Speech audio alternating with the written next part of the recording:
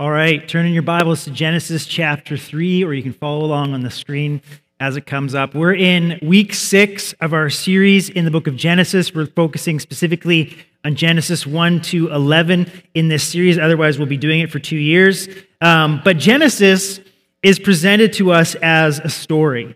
It's a narrative of God's activity in the world, and it engages with our story. It talks about where we came from. It gives us our origin.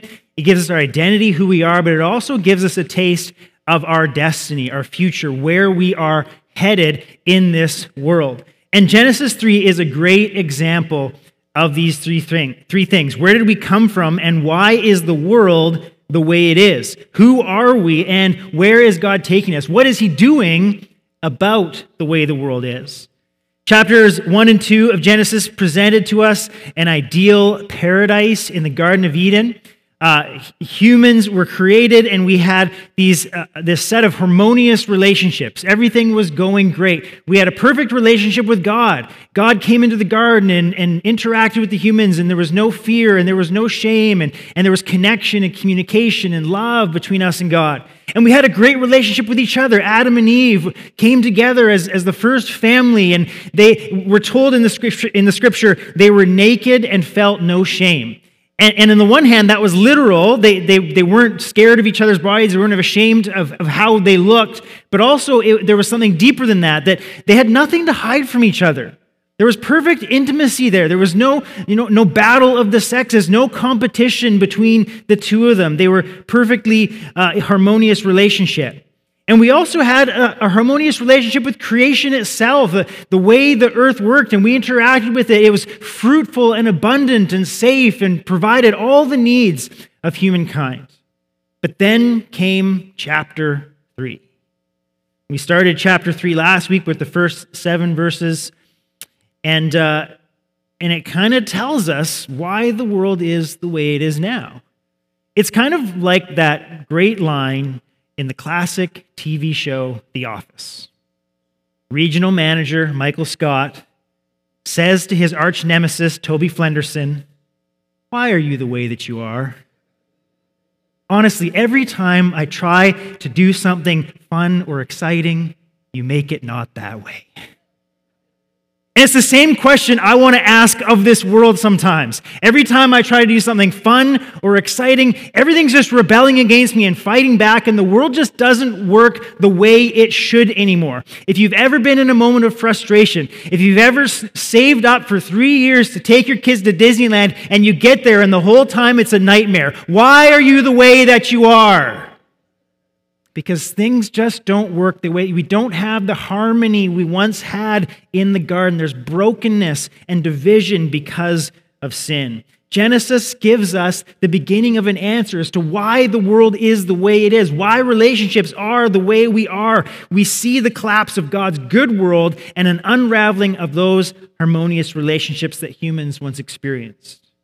So last week in the first half of chapter 3, we looked at the nature of temptation. We highlighted how humans have a tendency to seek wisdom apart from God's provision, to do what is right in our own eyes instead of trusting in what God has for us and for His goodness. And in doing so, each one of us, you and I included, have taken and eaten the proverbial forbidden fruit, and we have experienced the natural and religious and spiritual consequences of our actions. And so today we continue on, starting in verse 8, looking at the aftermath of the first sin, how the humans and how God respond to it, but also how God reveals His plan to redeem the world from sin.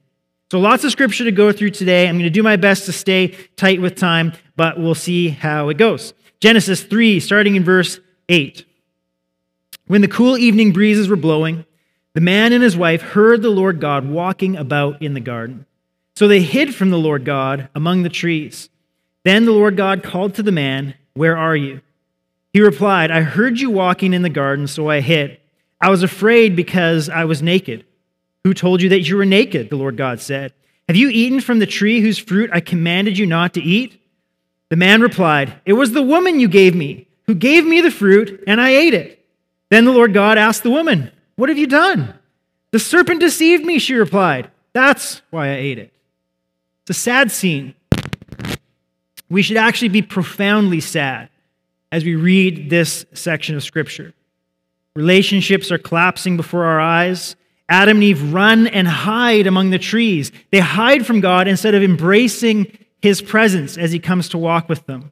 They've already hidden from each other, making clothing out of leaves to hide their nakedness and their shame from each other. Now they're hiding their shame from God. And then they start casting blame on each other. The scene is set up kind of like a court scene. God arrives in the cool evening breezes. The text doesn't really indicate the time of day, but one thing it does say is that it was windy. And of course, that's a play on words again, because wind and the Spirit are the same word in Hebrew, and it really just implicates the fact that God is present.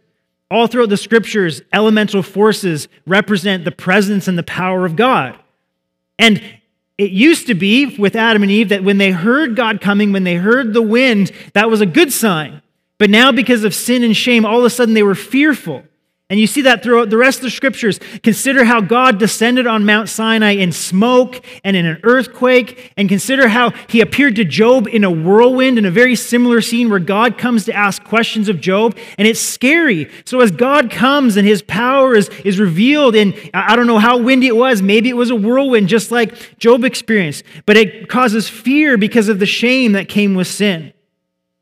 But humans only need to fear God's presence, his holy presence, when they themselves are unholy. Because we can't be in the presence of holy God when we're full of sin. It destroys us. And so when the holy God comes near, we hide in shame and fear. So in this court scene, the judge and the prosecutor, God, asked some questions. First question, where are you? It wasn't because God didn't know. This was actually, I think, an invitation for Adam and Eve to come out of their hiding, admit what they did, and start to work with God to find a solution. Second question, who told you that you were naked? Adam said, we hid because we're naked. Yeah, but who told you that? They didn't even have categories for nakedness and being clothed until they had the fruit. And again, it's not so much, oh my goodness, I didn't realize that I didn't have, it's not that. It's that sense of being exposed, that there's something exposed in my life that I don't want people to see. And so God says, who told you that that's even a thing? How is that even possible for you to think that you're naked? Third question, have you eaten from the tree whose fruit I commanded you not to eat? Did you do the one thing I said you shouldn't do? Did you do the one thing I asked you to trust me about and eat this fruit? How does Adam reply? It was the woman. Okay, man, let's have a quick, honest conversation here, all right? I know she's not perfect, but we need to stop blaming her.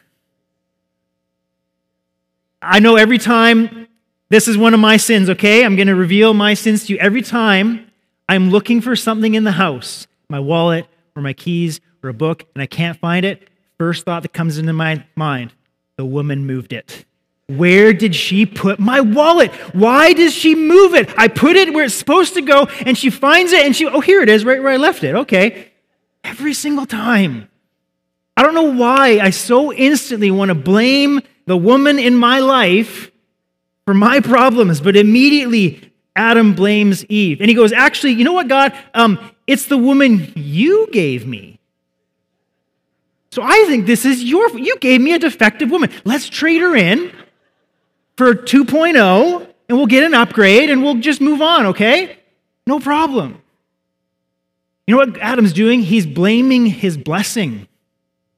The one thing that God said was not good in the garden was that Adam was alone, so he gave him this incredible blessing, this incredible gift, a helper to work with him in accomplishing the purpose of humanity on this planet, someone to come alongside him and be a blessing in his life. And he blames his blessing, and he blames God. Blame, not taking any personal responsibility.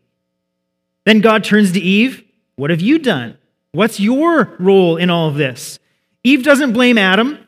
Ladies, you tend to stick by your man, even if he's a bum, right? Started in the garden. Instead, she says, the serpent deceived me. More blame, no personal responsibility.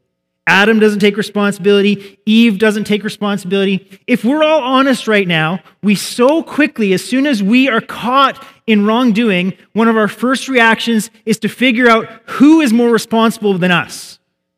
Who tricked us, who deceived us, who created the circumstances in which we would make a mistake. It's not my fault. Somebody else did this. It's how I was raised. My parents, did it wrong, and so I do it wrong. Or so-and-so should have told me. We always want to blame somebody else rather than take personal responsibility. But you know what that is? It's the serpent taking root in our heart. Satan is called the accuser. He casts blame. It's what he does. He was the first sinner, rebelling against God and blaming everyone else and wanting to bring everybody down with him. When we play the blame game, we join Satan's team. The seed of the serpent is in each one of us when we blame each other. Now God speaks to the serpent, then the woman, then the man, in order of who sinned, telling them what's going to happen as a consequence. We pick up in verse 14. Then the Lord said to the serpent, "Because you have done this, you are cursed more than all animals, domestic and wild. You will crawl on your belly, groveling in the dust as long as you live. And I will cause hostility between you and the woman, and between your offspring and her offspring. He will strike your head, and you will strike his heel." So the snake, as you know, has really become kind of the embodiment, the symbol of evil in the world, the symbol of Satan. As I said, in the book of Revelation, Satan is called that ancient serpent.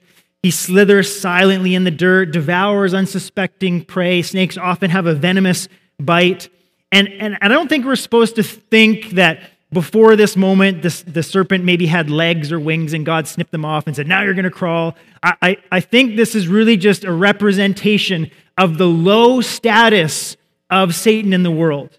That he's of the lowest possible status because of his deception, because of his selfishness, because of his desire to ruin God's good creation. He has the lowest place in the world, as low as it gets. There's nothing lower than an accuser, a blamer, a deceiver, and one who intentionally causes others to sin. Now, the second half of what God says to the serpent, I want to save for a bit later. So let's move on to what he says to Eve. Then he said to the woman, "I will sharpen the pain of your pregnancy, and in pain you will give birth, and you will desire to control your husband, but he will rule over you." Now, like the serpent stood as a representative for Satan and evil, Eve stands as a representative for women. There's two parts to what God is saying here to Eve. Firstly, God says her childbearing is going to be impacted. Part of the blessing God gave to humans, he said, "Be fruitful and multiply." And a big element of that, actually the most direct element of that, was childbearing, that humans were given the capacity, especially women were given the capacity to multiply, to bear children, to make more humans. And the greatest element of Eve's blessing has now become the biggest feature of her curse. Childbearing was at the center of God's blessing. Now it's at the center of her curse. And that just shows how when sin comes into our lives, when sin comes into the world, it warps everything that is good. It takes our greatest blessings, it takes all the good things that God created and perverts them and twists them into something negative. Childbirth is an incredible moment. I obviously can't speak from a mother's experience, so let me just speak from a father's experience.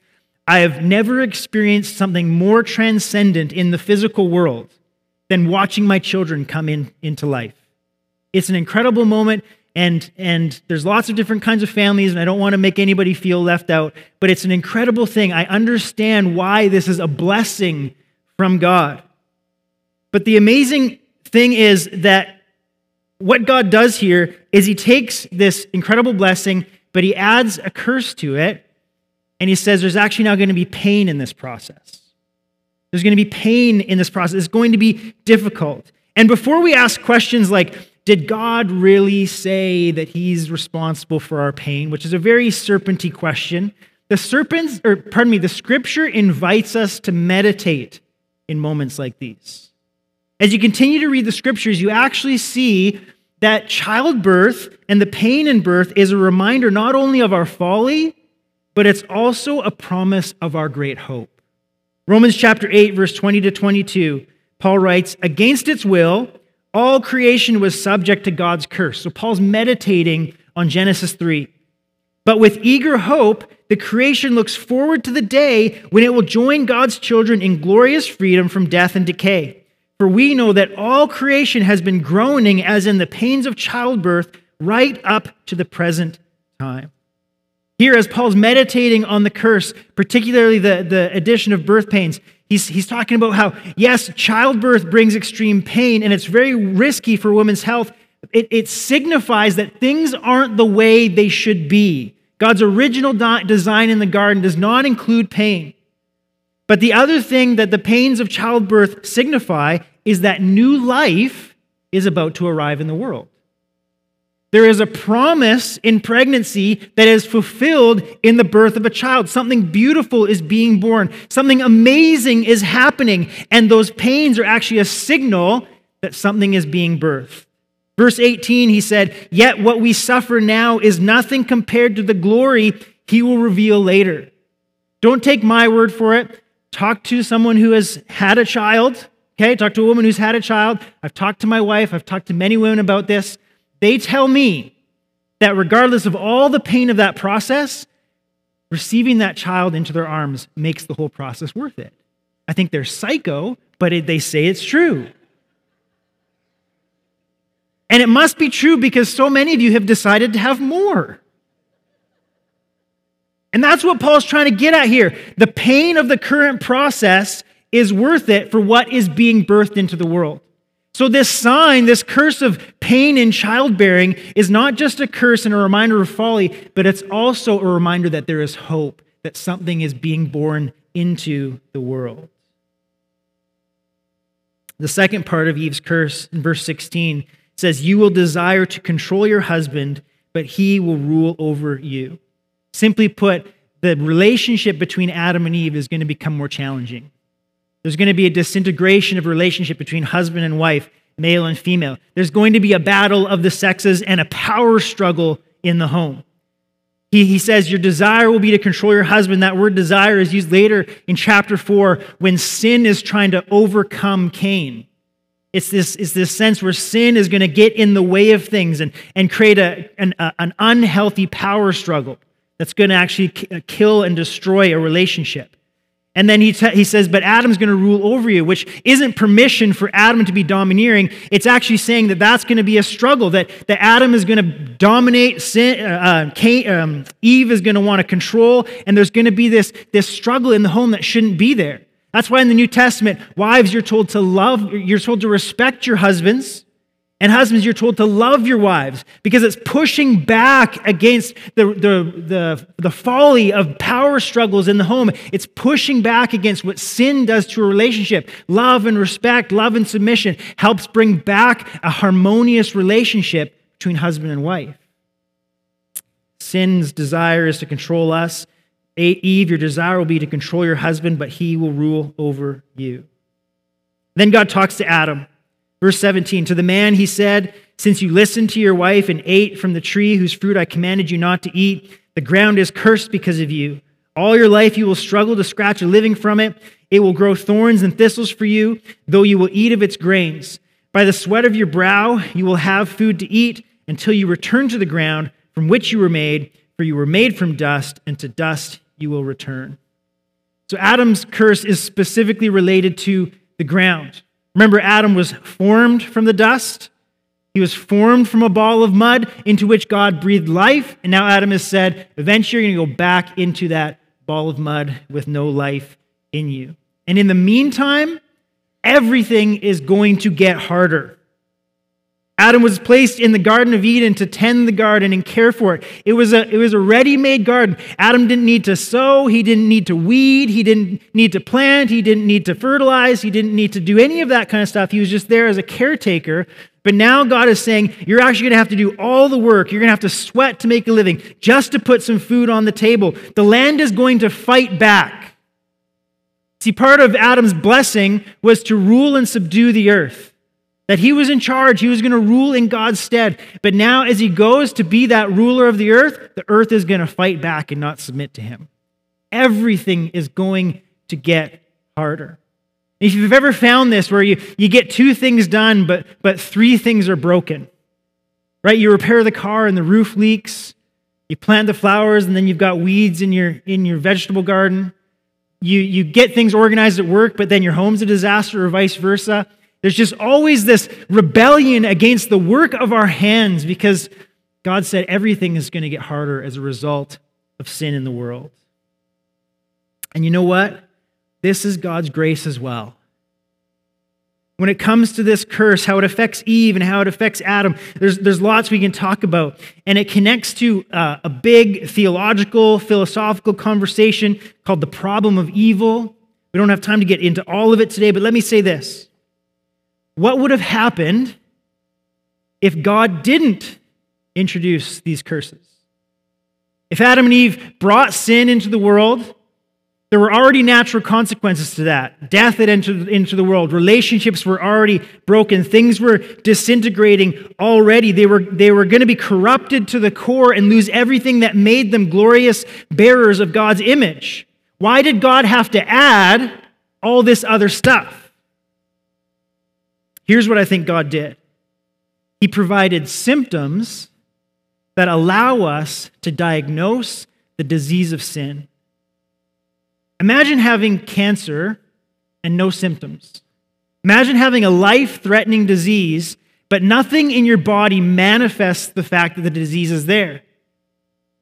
You're just out one day shopping or playing with your kids or working in the garden, and you just drop dead because you were sick, but nobody knew it. The reason our bodies manifest symptoms is to give us information that something is wrong. But if there's no symptoms, we don't have the opportunity and the time to actually seek help from a doctor or seek help from medicine that can actually deal with the deeper disease. The symptoms are not the disease, but the disease is going to kill us if we don't do anything about it. How would the world know it needed a Savior if it didn't manifest its need for one? So even in God adding this curse, he's actually showing us his grace because he's saying, I'm going to make sure that you know there's a problem so that you reach out for the Savior that I am going to provide for you. Sin brought a disease into creation, and God has a plan to save us. Let's finish from verse 20 to 24. Then the man, Adam, named his wife Eve because she would be the mother of all who live. And the Lord God made clothing from animal skins for Adam and his wife. Then the Lord God said, look, the human beings have become like us, knowing both good and evil. What if they reach out, take fruit from the tree of life and eat it? Then they will live forever. So the Lord God banished them from the Garden of Eden, and he sent Adam out to cultivate the ground from which he had been made. After sending them out, the Lord God stationed mighty cherubim to the east of the Garden of Eden, and he placed a flaming sword that flashed back and forth to guard the way to the tree of life. They're sent out from the garden. They can no longer eat from the tree of life because if they eat of its fruit, they will physically live forever, but they'll live forever in a sinful state, and they'll disintegrate and disintegrate and disintegrate and lose their humanity altogether. So even in this exile, God is showing his grace. He guards the garden with angels and a sword to keep them from getting back in. It's a profoundly sad moment. Exile is a major theme in the Bible, which starts here. It's the normal consequence for impurity and sin. Something you once had access to, you are now cut off from because of some sort of impurification. The book of Leviticus outlined regulations that people who were in the Israelite camp while they were in the wilderness, if they became impure for one reason or another, they actually had to go outside the camp for a period of days to do some certain rituals before they could come back in. God sends us out so that we can be cleansed and renewed and be able to come back into his presence. Later in Israel's history, their rebellion led to the whole nation being exiled, taken from the land into the land of Babylon so that God could cleanse them and change them to bring them back in to the Holy Land once again. There is always grace. There is always grace when God shows up. There's always grace even as God deals with our sin and brings consequences into our life because of sin. No matter what we have done, God desires to show us his grace. Remember how God said, if you eat from the tree of the knowledge of good and evil, you will surely die? They didn't surely die. Yes, death entered the world, but they didn't just drop dead immediately. What did God do? He gave them grace and gave them time so that they could respond, so they could be purified, so they could be brought back into his presence. God gave them grace and time to orchestrate a plan for redemption. But something did die in the garden. It wasn't Adam and Eve. We're told that God made them clothing out of animal skins. They had made clothing out of leaves for themselves, which wasn't going to last, but God made them nice outfits out of animal skins. What had to die for that to happen? An animal. It's the first account in the Bible of a substitutionary death. Adam and Eve didn't die, but something did in their place. And of course, we see the whole sacrificial system later being built on that. A system whereby people who have been made impure because of sin could be made right with God again. And that system itself, a foreshadowing of the Lamb of God who would take away the sins of the world, Jesus Christ, who died on the cross on our behalf.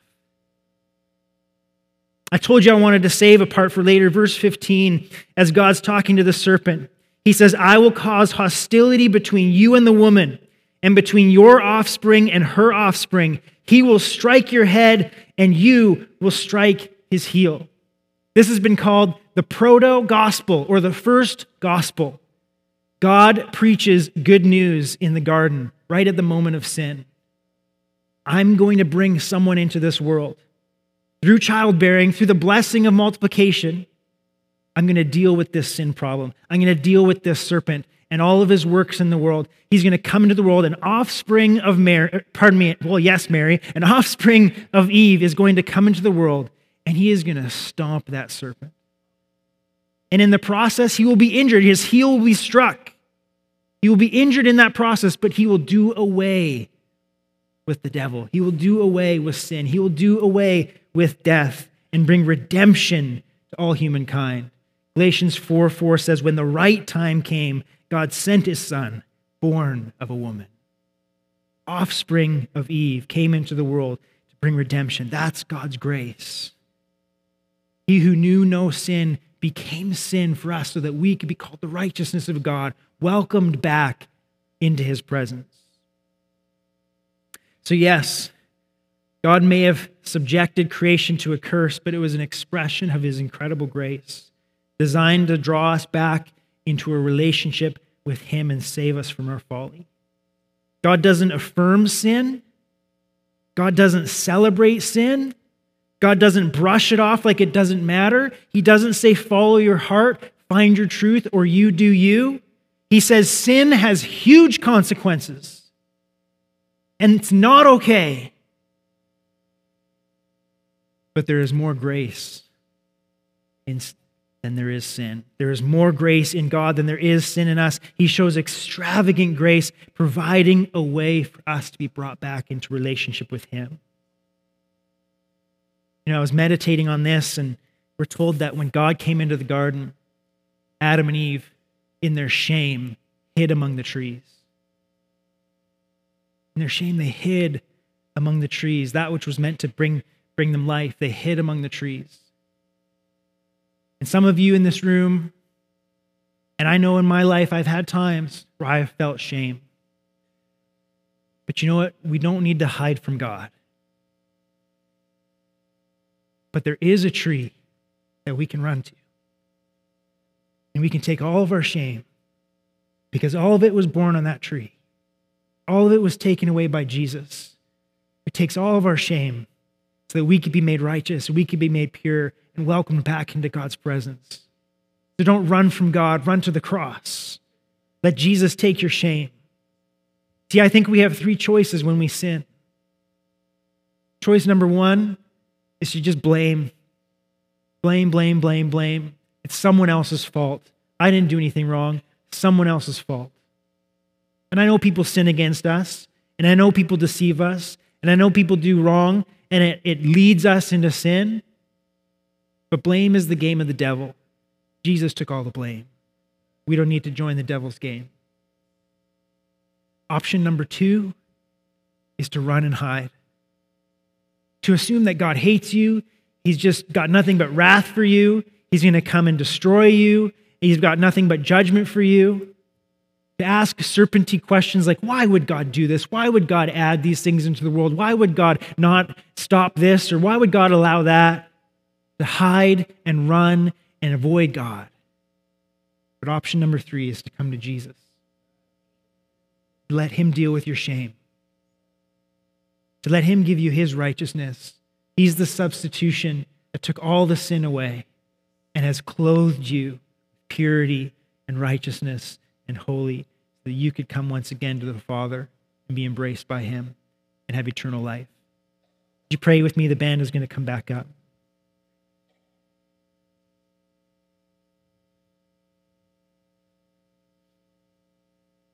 We thank you, God, for your goodness. Thank you, God, for your extravagant grace. And Lord, while sometimes we struggle with the way the world is, we recognize the pain that is a reality in so many of our lives. We thank you that you have so much grace and so much goodness and so much life for those who come to you, who hide by the cross, to have their shame taken away and their sin removed, and to receive your life and your blessing and your wholeness. And so, God, I pray we would not run from you. We would not slip into the game of blame. We would come to Jesus to have our shame removed. If there's anybody here, God, today who has never done that, who has never come to Jesus, maybe they're in the blame game, maybe they've been running and hiding, but they found themselves here today hearing the first good news that you were going to send your Son into the world, the offspring of the woman, to stomp the head of that serpent and to bring new life through his own death. God, I pray in Jesus' name that they would put their faith in Jesus. They would give their whole self to you, Jesus. They would give you their sin and your shame so that they could be made free and given your righteousness. We thank you, Lord, for your grace and your goodness to us. In Jesus' name, amen.